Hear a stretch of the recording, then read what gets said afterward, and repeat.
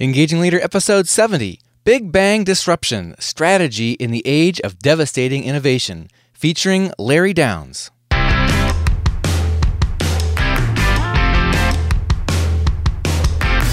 Does your leadership inspire trust, passion, and action? Welcome to the Engaging Leader Podcast with Jesse Lahey, consultant, writer, and speaker. Jesse has helped executives engage hundreds of thousands of people. Join us now for principles to communicate, engage, and lead with greater impact.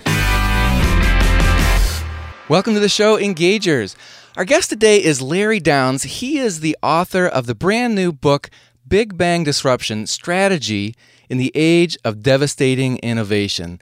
Larry is the research fellow for the Accenture Institute for High Performance, and his new book, co-authored with Paul Nunes from the Accenture Institute for High Performance, looks at what has changed in innovation and technology and how that's affecting businesses of all kinds, not just from the tech world. Larry Downes, welcome to Engaging Leader. Thanks. It's nice to be here. Larry, what's the evidence that innovation really has changed? Well, I mean, the easiest way to think about it is the evidence is all around us. We, as consumers, know that when it comes to consumer electronics and gaming and pretty much anything that has any kind of computing power in it, which, of course, these days is pretty much everything, we know that the things we get come along faster all the time. Often we're getting better and cheaper new goods every generation of product. It's a very exciting time, of course, for consumers because there's so much to choose from, and it's really changing our lives in so many positive ways. That's, of course, what really drove us to start the research project in the first place. What's so different to established firms that you're calling this Big Bang disruption?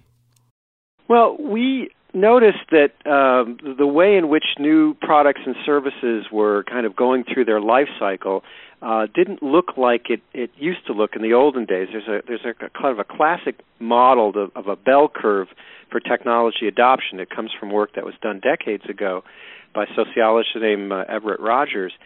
And what he said was that new things have to enter markets very slowly, and then over time they kind of reach more mainstream users, and then finally, the sort of the last people into the soup get going. And we thought, well, after so many generations of big technological innovation, particularly in information technology, but others as well, that model just didn't work anymore. And when we started looking at product introductions in a wide range of industries, not just the electronics industries, we saw that, in fact, oftentimes when a device or a service really took off, it took off all at once and very quickly, and it attached, to every market segment. Every kind of buyer was getting it together. And that's partly because, of course, thanks to social media and the mobile devices and broadband networks and the way that consumers are now connected to each other, when something is good, let's say, a new HD television or a new video game or a new app for your phone, when people like it, they can very quickly tell each other about that. And so in some ways they're doing the marketing for you, and everything just kind of happens all at once or it doesn't happen at all. One of the examples you've talked about that really made it clear to me is what happened in the market of GPS devices. Can you tell that story for us? Sure. I mean, this is part of the bigger story about smartphones. And if you think about the smartphone, I mean, that's a device that really is replacing lots of devices and lots of other services. My old television remote finally gave out the other day, and when I went shopping for a new one, I found, they're not really selling standalone TV remotes anymore. They're really saying, here's a box that will just sync it up with your smartphone, and that now becomes your TV remote. This has, of course, happened, as you mentioned, in GPS. So we had these devices, standalone little GPS systems, and they, of course, were very disruptive to the old paper maps. So in fact, they put Rand McNally and the auto clubs out of business for doing that kind of stuff. And they would go for maybe somewhere between $100 and $300, and use the satellite data to give you turn-by-turn directions and maps and so on in your car, or even when you were walking around. And then all of a sudden, Google in 2011 said, well, we have all this data already, Everybody has a smartphone. They're already connected to a network, so they have the device, they have access, and they just kind of cobbled together a beta product. In fact, it's still a beta product 2 years later. They called Google Navigation, and they pumped it out through the network onto smartphones. So within a matter of months, there were literally tens of millions of people had Google Navigation, and it did everything that the GPS devices did, except it did it better. It was free, so certainly cheaper, and Google was constantly updating it, which it was easy to do because most of the software is in the cloud, so there's not really much you have to do on the individual devices. So suddenly, in a very short period of time, the GPS manufacturers had a competitor that was better and cheaper and more customized than the products they were selling for far more money. And, the results were very dramatic. Companies like TomTom and Garmin and Magellan, within a matter of months, every measure you want to look at, their market share, their stock price, their sales, all just plummeted. And, now to the extent that they're still in business, it's in kind of specialty markets. They really don't have the volume that they used to have. They really don't have the leverage they had, and it's not really clear if they're going to survive. Well, that's a great example of what we call a Big Bang disruption. It just showed up one day, and there really wasn't any time once it did for a strategic response by the incumbents. So if you are the incumbent, what do you do in that kind of situation? Well, I think the first thing you do is you don't wait for that, and I think this is probably where our research has kind of taken us in the most controversial direction. There's a long-standing sort of theory of innovation. It comes from the work of people like Clayton Christensen and others that says, well, when a disruptive technology, let's say a smartphone navigation app, when that arrives, it's not going to, originally it's going to show up in the market as kind of a cheaper but inferior product. And when you see it, the incumbents were told, that's not a time to panic. You've got plenty of time to respond. Watch as it kind of, develops its market and perfects the technology, and then ultimately figure out how you're going to incorporate it to use to replace whatever your core technology is. Well, the problem, of course, is that that's no longer a useful model. In fact, we say, that was the innovator's dilemma. Big Bang disruption is kind of the innovator's disaster. And what you should actually be doing is not waiting for a commercial product to show up, but to look much earlier in the life cycle of the technology. Start looking at what we see as these kind of random almost experiments that people, when they're playing with a new technology, trying to see if it's ready or what it can do or what kind of business model might support it. Great example of that was in the e-book. So we all know, Kindle now seems like, well, this is an obvious way to do e-books. But there was probably 10 years before that of, generally speaking, failed experiments of other companies, other technologies trying to kind of crack the code of what an e-book reader would look like and what it would cost and how it would be, configured and how it would be networked. And if you were in the book business, the time to be paying attention and preparing a response was when those experiments were going on and not, the day after the Kindle came out. And a lot of publishers didn't do that. They said, oh, well, look, these e-books are terrible and they don't work and no one's buying them, so why do we need to worry about them? And then the Kindle showed up and now it's too late to worry about them. It seems like that's not just a lucky accident for Amazon. It's sort of in their DNA that they're constantly looking at what users are doing and data on what merchants are doing. So they'll even notice when one of their Amazon marketplace merchants has a product that's starting to take off, and then Amazon actually comes in and starts to compete with them. Is there something in there that's sort of part of the model where you're almost crowdsourcing to get data on what might the next innovation be? Right. So that's a great observation, and it's a big part of what we looked at. Is what we saw was there's what we call it near perfect market information. It's available out there, and it's really not hard for companies to get it, but most of them don't look for it or don't look at it. But if you're an incumbent now, instead of kind of doing your own market research and your own tests and your own focus groups, you should be paying attention to the social media where consumers are talking about your products or about the technologies you use or about this the industry that you're in. They're talking about it constantly.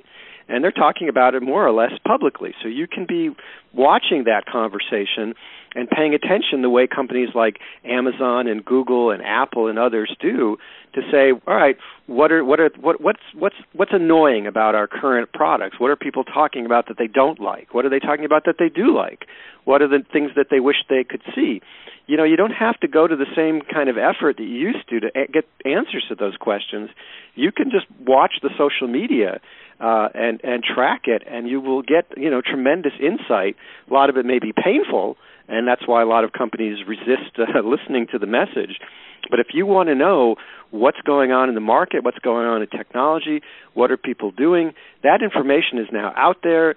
It's very well organized. Lots of companies don't pay attention to it, but if they did, they would get that early view of just what kind of disruptors might be coming around the bend. When we talk to large companies today, one of our good litmus tests is to say, well, we start talking about things like Kickstarter and other kinds of crowdsourcing and crowdfunding platforms where people can literally do these experiments and get people to back them. And if we find executives who don't even know what Kickstarter is, we know that they've got a problem. Is there really any hope for a company that has gotten very large and rather bureaucratic? I mean, I think of Google when they were working on Google Video, which they were already working on before YouTube had even been dreamed up, if I'm not mistaken. And then YouTube came along and just kicked the pants off of Google, and because Google basically had too many layers of lawyers and executives telling them what they couldn't do. And so YouTube just came along as the disruptor, and Google's only choice really was to buy them out at that point. Well, that's true. I mean, and of course, part of the new strategy for success is not necessarily to invent everything yourself. Again, it's a kind of old model of innovation that says, only we have the expertise, only we have the patents, only we have the skills to come up with the next generation of product or service for our industry. Well, of course, with all these experiments going on and people who don't have the constraints you do, legal or otherwise, you actually might find somebody else kind of cracks that code long before you do. They may not do it in a way that's scalable, or they may not do it in a way that's entirely legal, but if you're watching that and you see it take off, and then the really question becomes, well, do I imitate that or do I just acquire it? And if I acquire it, do I, sort of as one of my core skills, the ability to acquire it quickly before it goes from being a $100 million venture to a $1 billion venture. It's obviously gets to be a much higher price tag, and you've seen some of these $1 billion acquisitions for what look to be still very early stage, even experimental products in the internet space. $1 billion might actually, now constitute being in early. And if in some cases if they had waited, it would have been for example lots of companies thought about acquiring Twitter when it was a young company, and people thought, well, they were turning down offers rumored for $1 billion here, a couple of billion there. But of course, when the company went public, it's now worth $25 billion. So it turns out $1 billion would have been a bargain if they had bought it early enough. So in your book, you've got the basic idea of don't wait, but to constantly be looking at it strategically. And then do you provide some structure, some suggestions as far as structure for how a large company can take on that kind of disruptive innovation? Yeah, we do. What we did was we said, again, going back to what I said earlier, this idea that the bell curve model of adoption is dead. We said, our research kind of suggested there was a new life cycle. It's much shorter and it's much more dramatic, both on the way up and on the way down. So we call that new life cycle the shark fin, because that's literally the shape that it takes in many of the examples that we looked at. And we said, that shark fin, you can sort of divide it into 4 stages of technology, birth and death. And we provide, kind of, it's it's a well-honored tradition here to provide rules. So we came up with 3 rules for each of those 4 stages and said, if you're in the early experimental stage, these are the kinds of things you need to do. If you're in the uptake stage, what we call the Big Bang stage, these are the things you need to do, and so on. And of course, we gave a lot of examples in each of those rules of companies, both startup companies as well as incumbent companies that got it right and some that got it wrong to help underscore the importance of those rules. I wonder, you just recently blogged about an example that just occurred in November with Blockbuster becoming a casualty. So obviously they got something wrong, even though it seemed like at first when they saw some disruption from Netflix, it seemed like they responded, but they were really only chasing a temporary solution. Yes, in fact, they were chasing. I think that's the right word to use in the first place. Is they were never proactive. They were always kind of responding. They didn't like the idea of Netflix. They didn't want to have to, introduce this mail order service. They liked their stores. They relied on the stores, and they wanted to somehow find a way to save the stores. And so a lot of what they did in trying to respond to competitive threats like Netflix and Redbox and some of the other kind of innovative technology things was really to say, well, we're going to do the minimum we have to, but really it's still all about the stores. And, that's our bread and butter, and we're going to save it even if it can't be saved. And I think that ultimately is what did them in, was they just were not kind of culturally able to accept the fact that their assets, their core assets, had become liabilities, and they couldn't accept that. They couldn't get rid of them fast enough. They couldn't, of course, switch to a much more liberating, for in some cases, because there were far fewer physical assets to worry about in the Netflix model. But they just couldn't bring themselves to do it fast enough, or in some cases at all. And so then when Netflix introduced the online streaming innovation, that basically put the nail in the coffin for Blockbuster. Yeah, initially maybe not so much, because it wasn't all that good. They didn't have a huge catalog. Of course, broadband has we just take for granted that broadband speeds and reliability continue to get better all the time. So in the initial days, the streaming wasn't great, and it wasn't a whole lot to choose from. But very quickly, again, more quickly than there was time to respond to, if that's what you were waiting for, very quickly, the streaming became rock solid in terms of both the technology and the offerings. And yeah, by then, Netflix had really established the brand. They'd established a strong loyalty among their customers. They had the pricing. Eventually, they got that right. It took them a little while to figure that out. And that all, we're talking here about a matter of months, not years. And so, as you say, at that point, it was just there was really nothing Blockbuster could do to save its assets. It is really amazing when you think of, I think it was maybe 2011 when Netflix had a big stumble. You mentioned the issues they had with pricing, but they also just ticked off a huge percentage of their customer base and lost a lot of market share. It would have been a great opportunity for a competitor or incumbent like Blockbuster to really take advantage of their misstep. Yeah, you'd have to be, it didn't last long, so you needed to have moved fast when that happened, and Blockbuster was just not a company that was capable of moving fast. Now, I must say, I don't want to make it sound like we only dump on incumbents, because, in fact, we have a lot of great stories from our research about big companies, some very large companies that have done really tremendously innovative things that seemed, to follow the model, but would have you might have imagined would be impossible for them to do. We tell the story of Philips Lighting. This is one of in fact, the largest manufacturer of incandescent light bulbs in the world, and indeed one of the companies that invented the idea of incandescent light bulbs over 100 years ago. And they started looking at, some of the trends in LEDs and how fast they were improving as a technology, obviously problems of sustainability and environmental concerns. And, long before it was necessary and long before anybody else did it, Philips came out and said, you know what? we are going to end this business. This is our most profitable business. It's a business we've been in for 100 years. No one is forcing us to go out of business yet. There is no real competition yet from LEDs and compact fluorescents. But we are announcing right now that we are getting out of the incandescent business, and we are going to, in fact, start working with NGOs and with governments to set a timetable to force everybody to get out of incandescence. Meanwhile, we're going to retool ourselves to be the premier provider of the next generation of lighting and all the things that is possible with an LED, programmability, color, and so on, that you can't do with an incandescent. So they were unbelievably, I think, given their size and given the momentum, they were very proactive about recognizing a disruptive technology was imminent.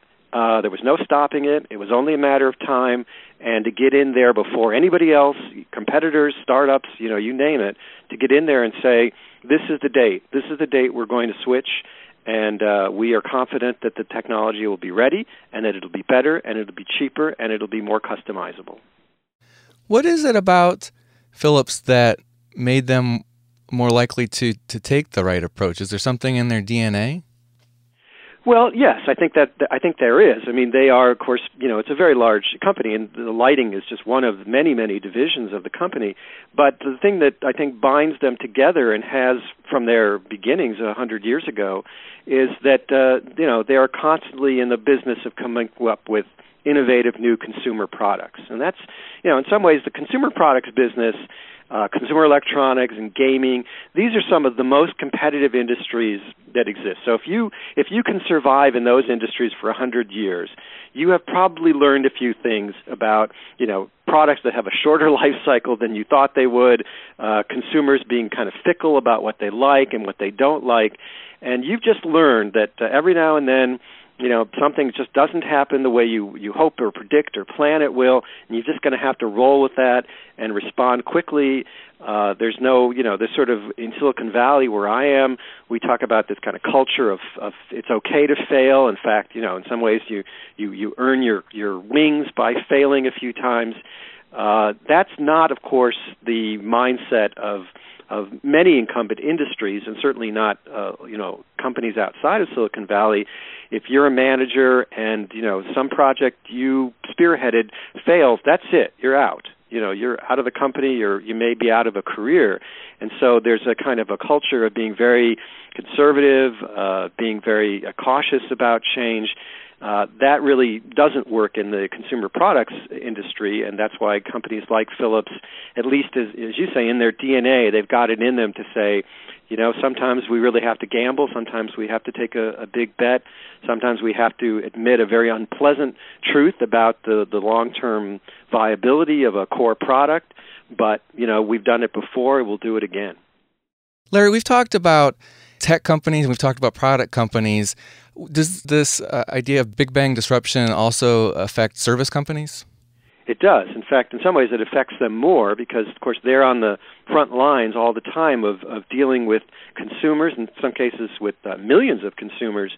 And so any technology that changes the nature of the interface between a service company and its customers can be very disruptive, and it can introduce the possibility of new competitors. One of the companies that we looked at very closely in our study was Citibank. So we're talking here about commercial banking, financial services, and Citibank, even in the sort of worst moments of the financial meltdown, was still being very innovative about how it looked for new technologies to interact with consumers in a more efficient and also a more high quality way. And I think one of the things that they did that is admirable and has clearly worked for them is they essentially opened an office in Silicon Valley and sent some people out to do what is known as corporate venture capital, where, in fact, their chief innovation officer moved here from New York and started working very closely with the kind of traditional venture capital firms that you're all familiar with to co-invest alongside of them in new technologies and startups and things that essentially could potentially change the nature of their banking technology and of their interface technology, so that they could get in on those experiments before anybody else did, and have the opportunity, when something looked promising, to very quickly move it in to Citibank's basic activities and basic operations.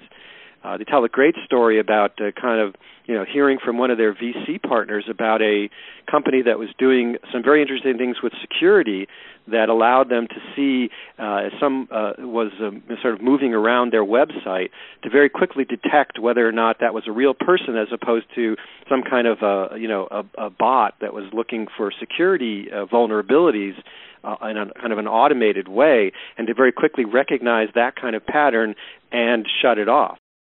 This was a technology that the company was brand new, and they were just kind of working with their algorithms. But Citibank made an investment in that company, brought the product in-house, started using it, deployed it within a matter of months, kind of then became the first and best customer. So it was very mutually beneficial for them and the startup. And ultimately, the startup was acquired by a larger tech company for a very nice price. So Citibank got not only early access to technology, they also got a nice return on their investment as well. I think that's what I think a lot of incumbent companies are going to have to do. Again, they have to get out of this idea of thinking everything has to be invented here. It's got to all be internal R&D. In fact, some of the best ideas are out there in sort of the ether of the cloud and all kinds of experimentation. It's easy to find out about it if you're looking in the right place, but of course a lot of companies just aren't looking.